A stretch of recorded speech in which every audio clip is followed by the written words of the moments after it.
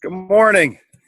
As we come back together, we are looking at Romans. We're moving along, hopefully at a timely pace. This morning, we will be looking at Romans chapter 1, moving into verses 13 through 17.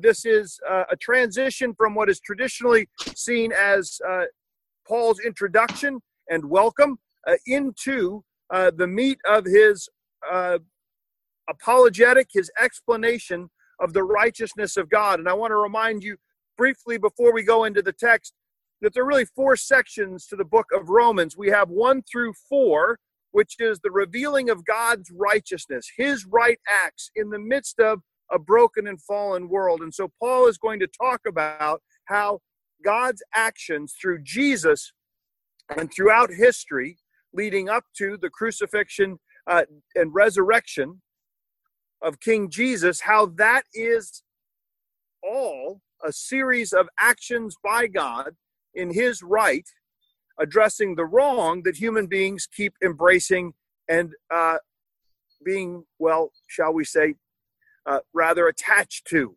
And so he's breaking that habit. Then from there, how is that habit going to be broken? Well, we look in more detail at the new covenant and new creation. That there is a renewal or a new covenant because of the work of Christ, and that ushers in a season of new creation, how God is going to put things back together in the way that they were always designed to be. And so that's chapters 5 through 8. 9 through 11 is going to be God's faithfulness and Israel's unbelief. Remember, this book was written to people wrestling with, what do we do now that the Jewish folks have moved back into Rome after they were kicked out under Claudius? And how do we then function as a church when we have these different cultures and theological backgrounds and we have this complication? So what's it look like? And what is the role then of God's faithfulness to the people of Israel? And then lastly, in verses 12 through 16, faithfulness and fellowship inside and outside the body. How do we function inside and outside the body of Christ? Is Paul's unpacking then of the implications of everything that has gone before. Somehow we have moved into a flight pattern this morning. The wind is just right, and so I will try and speak loud. For many of you know that's a challenge for me. But let's put the text in front of us. We're again in the beginning and opening sections of Romans, but I wanted us to be reminded that we are reading a book that is a whole. And when it takes a year to get through a book, sometimes we can forget what the whole thing is about. And so here this morning, we look again at Paul's description and unpacking of the righteousness of God, God's right actions in and through creation. This morning, I'll start in verse 13 and read through 17. Hear now God's word. I do not want you to be unaware, brothers, that I have often intended to come to you, but thus far have been prevented, in order that I may reap some harvest among you, as well as among the rest of the Gentiles. I am under obligation to both Greeks and to barbarians, both to the wise and the foolish. I am eager to preach the gospel to you also who are in Rome. For I am not ashamed of the gospel, for it is the power of God for salvation to everyone who believes, to the Jew first, and then also to the Greek. For in it the righteousness of God is revealed from faith to faith, as it is written, the righteous shall live by faith. The grass withers and the flowers fade, but the word of our God stands forever. Please pray with me. Heavenly Father, we ask this morning that you would assure and comfort us as we look into your word. Lord, we desire to be, again, amazed, in awe, and encouraged by a God who saves from sin and death, who delivers in the right time the work on our behalf that sets us free. We pray that as we reflect on this passage so well known, that we would be encouraged. And Lord, anything that is said this morning that is not true or useful for the building up of your people, may those words quickly be forgotten. In Christ's name, amen. So as we address this topic of salvation, which is clearly key for Paul here, it is the great joy. The good news is that we've been saved. But of course, the question is, in our culture and our time, where particularly on this side of the Atlantic and the Pacific, have not seen a whole lot of open warfare and conflict on our shores. Most of the great wars of the last century took place somewhere else.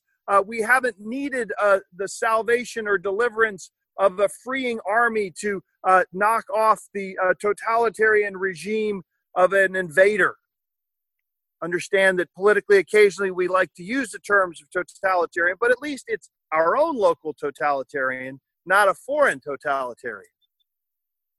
And so we perhaps have continually minimized or at least individualized this notion of salvation, that salvation is my personal way to get to someplace else called heaven. But that is not the context of Paul's discussion of salvation as he writes it to a church at the center of the Roman Empire. Last week, I talked about how the city of New York City, in many ways, is the closest thing to the city of God we have had in hundreds and hundreds of years, because it is so multicultural and so international, and the culture that's built there and the art and the science, in many ways, it reflects what it looks like for every tribe, every nation, and every tongue to come into a place. And yes, it is difficult, and it often causes conflict this side of glory, yet nonetheless, people from disparate backgrounds and different economic levels able to live together in the same place.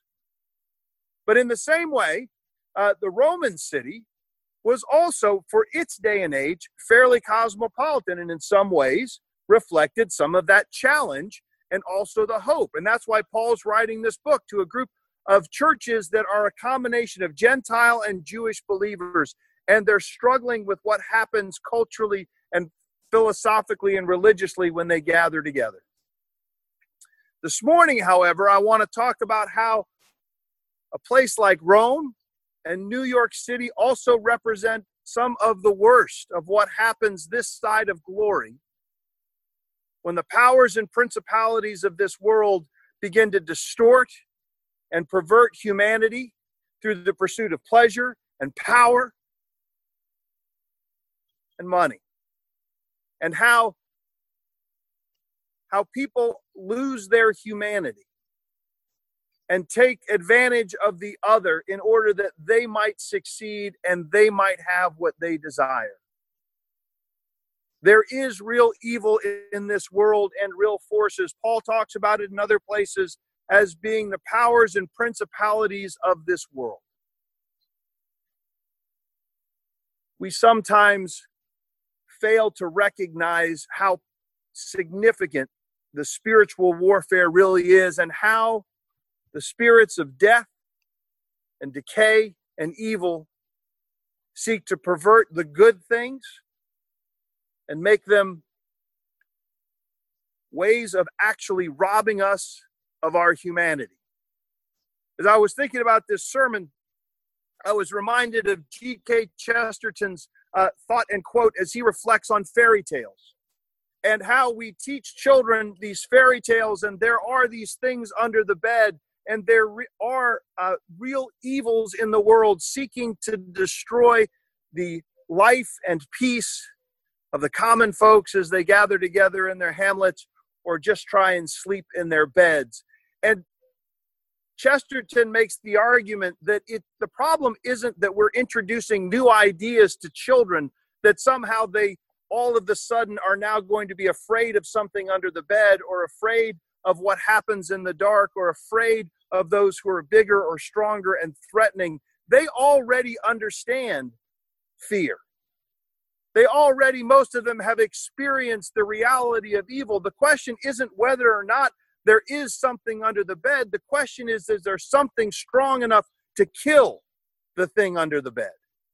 Is there a hero who can come and defeat those things, whether dragons or spirits or powerful evil armies? Is there something or someone who can deliver us? And what Chesterton's point was is that we tell children fairy tales not because they need to know about the dragon, but because they need to be assured that there is a St. George, that there is one who can and will defeat evil itself.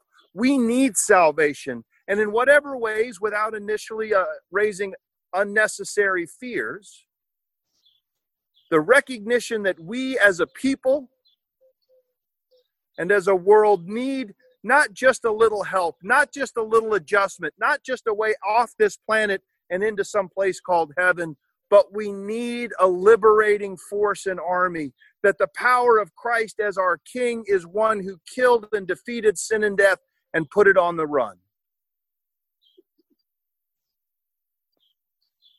So this morning, we're going to talk a little bit about the warfare. We're going to talk a little bit about whose side God's on, and we're going to talk about the power of salvation. First of all, warfare. Verse 13. Paul has been prevented from coming to Rome. Providentially, he's been unable to get there, and he has described it as being powers in Asia Minor, that were blocking his ability to get to Rome. And we should not dismiss that. Where would the enemy least like the power of Paul's preaching and the gospel to go? The heart of the empire. We read in chapter 16 that there were people from the household of Narcissus. Narcissus was Claudius's number 2. Emperor Claudius had just died, and Nero had just ascended to the throne of emperor. To have believers in the second or third most influential household in Rome is no small threat to the enemy. An enemy who delights to use the power of Rome to crush. Remember, again, how evil rulers really can be. And we have fleeting understandings of this, but as wonderful as Caesar Augustus was in bringing the Pax Romana, he brought it by nailing people to crosses and putting them along the road to remind them that there was a good reason to be peaceful. Because you can be peaceful as live people, or you can be peaceful as those who are dead. But one way or another, Rome will have peace. Tiberius was a complete paranoid nutball who was absolutely savage in his purges in Rome. Everyone, from the richest to the poorest, lived in fear of being put on a list at any moment as an enemy of the state, their possessions confiscated, many of them killed. Tiberius got so paranoid he went and lived on an island and just killed people from a distance. Claudius is described as, after that, there's Caligula. Again, many of Caligula's life experiences are not general reading at bedtime. He was a horrific individual, whether he was doing it because he was pragmatically Machiavellian or whether he was insane. Living in Rome was a dangerous place under Caligula.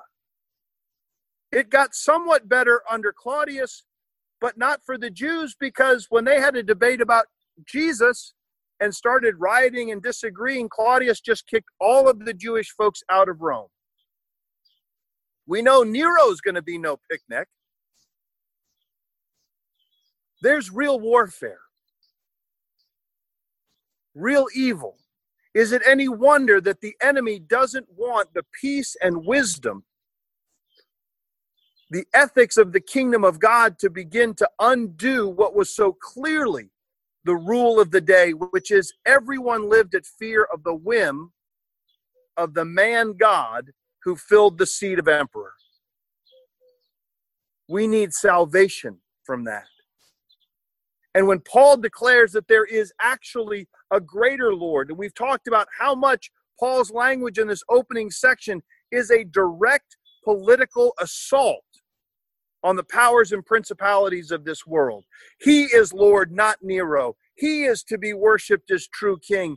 not the emperor. These are political and religious statements because in ancient Rome, there was no division between politics and religion. They were the same. You didn't get things done in the marketplace without kneeling to the emperor and paying your taxes. We live in a time where we can see those things somewhat divided, yet practically they keep folding in on themselves because our idols and the principalities of this world don't function in the neat categories we have as Enlightenment people. They don't have a religious category and a secular category.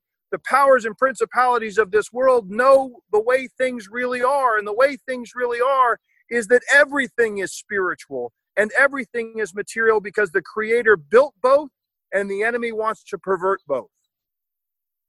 We can't separate these grand ideas. We are in constant warfare.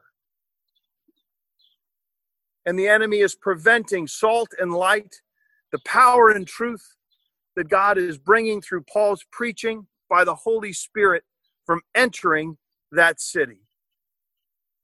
They need the gospel. And they're hungry for it. The church in Rome grew steadily, even under persecution. We know recently one of the things that launched new urbanism in the PCA was Tim Keller going in against all advice into Manhattan and planting a church. Now it seems like the easiest thing to ever decide to do. Well, of course it'll go well. But if we all remember the 80s and 90s, and some of you do, there was no good thing. We were all watching 70s movies about the burning and destruction and death of New York City. It was a place to flee from. No one was going back in and planting churches in the urban cores of our nation.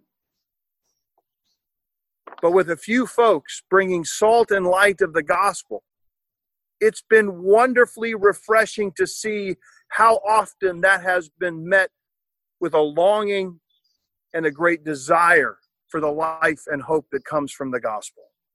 The enemy will tell us, don't go there. It's too dark. It's too powerful. And you will feel the darkness at times, to be sure, which is why we don't go alone.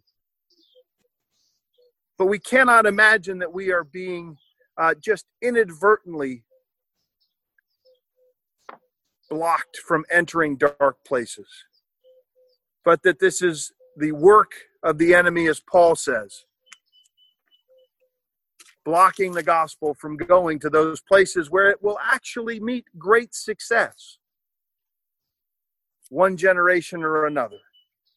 Secondly, whose side are you on? Verses 13 through 15. So Paul says, again, in order that he may reap a harvest among you, he's under obligation to the Greeks and barbarians, both wise and the foolish. I'm eager to preach the gospel. What do I mean by this? Well, if we go back to Joshua, asking the man, the theophany of the head of the army of God, are you with us or are you with Jericho? And his answer is, neither.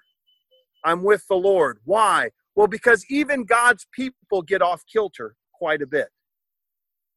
And that the role is to always be advocating for the kingdom ethics, always advocating for the kingdom. What that means is that it was going to critique certain ways in which God's people lived in the promised land. The reason that the leader of God's army couldn't say that I'm with you, Joshua, is because, Joshua, your people are going to do a lot of knuckleheaded things that I cannot endorse. You're going to work contrary to what I tell you to do. I'm not on your side. I'm on the side of actual justice, righteousness, mercy, kindness, love.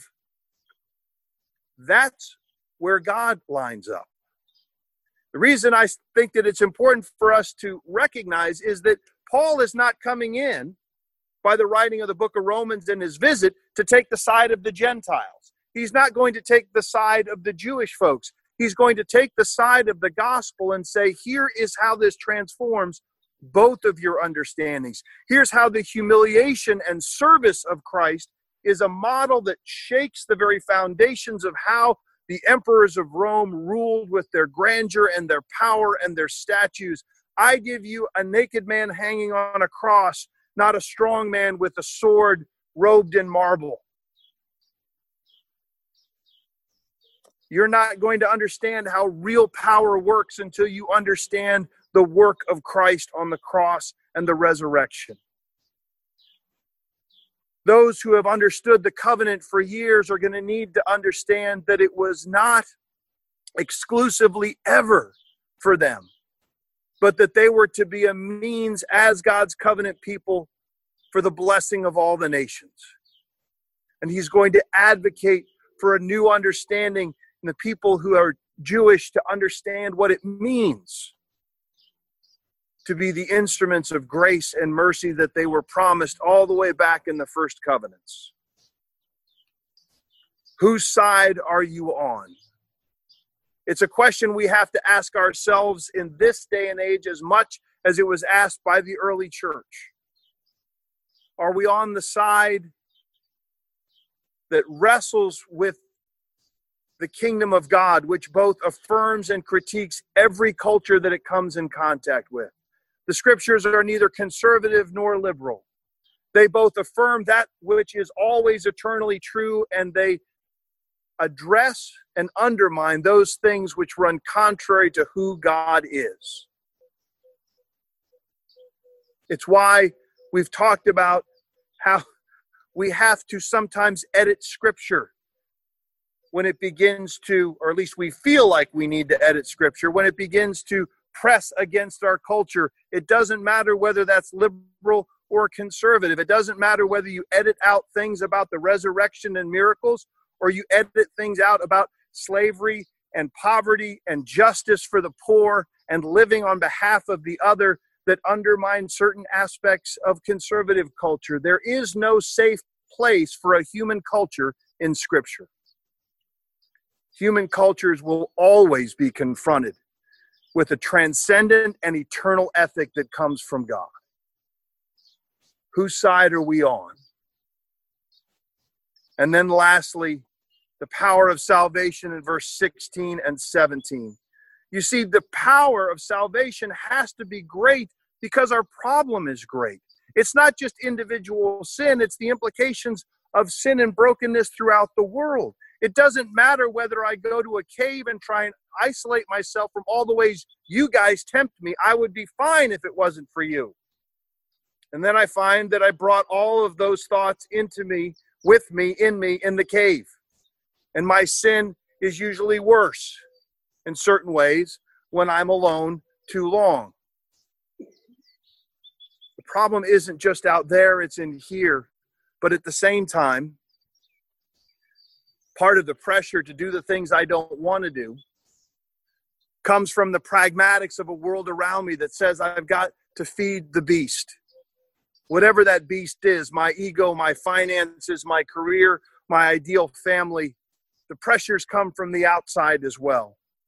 And salvation is both an internal setting free and an external battle with those things that would seek to re-enslave me and you. We need a glorious and huge salvation. The problem is just that large, and I can't say it very well.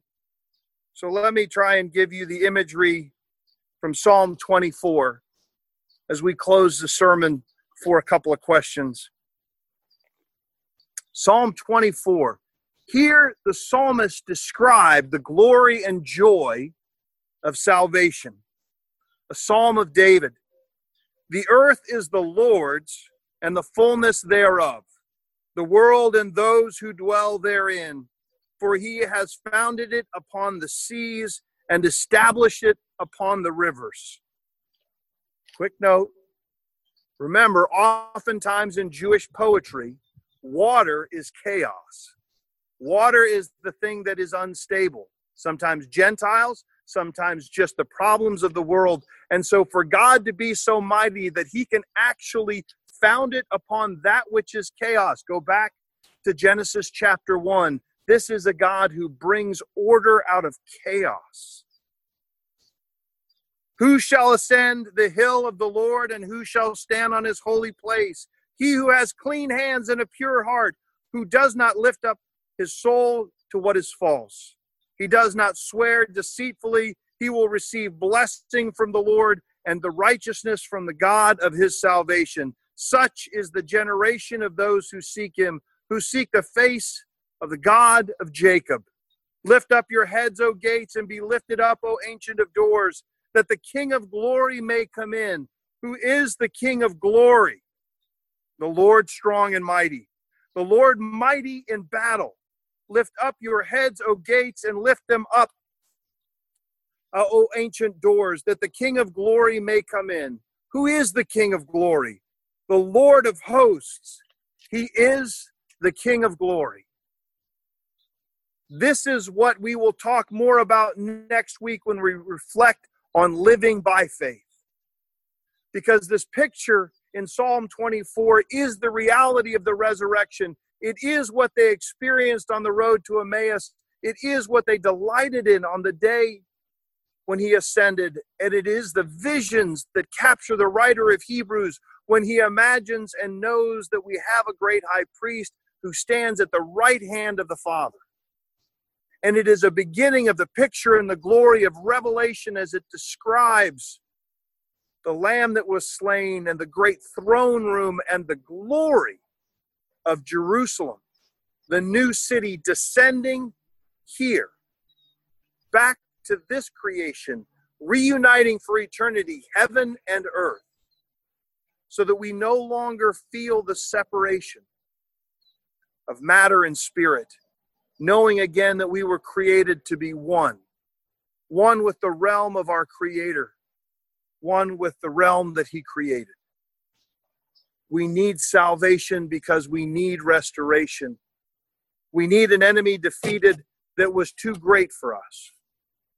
And now we can rest in the sure knowledge that though the enemy still fights rear guard actions in its defeat and retreat,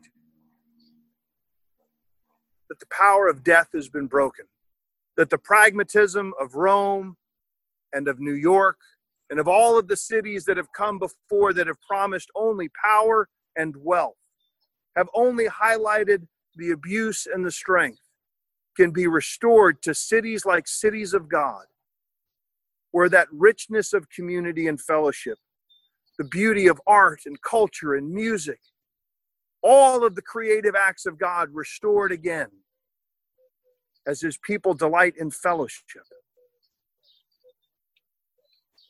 What does salvation mean to you? As you reflect on the richness of Paul's words here, how big or how small do you imagine salvation needing to be? Not just for you, not just for your family, but for the world that God loves. And then as we prepare for next Sunday's sermon, how is it that the reality of that salvation and all of the past tense language that Paul uses for our justification and for our adoption and our security in Christ, how has that reality of having been saved, of the salvation of God revealed, transformed the way you interact? What does it mean to have the power and strength of the gospel and the victory of Christ as our hope? Let's pray. Heavenly Father, we ask that you be merciful to the preaching of your word. We are grateful. Grateful, Lord, that you do not waste anything that's good, and that in your salvation, all that is of you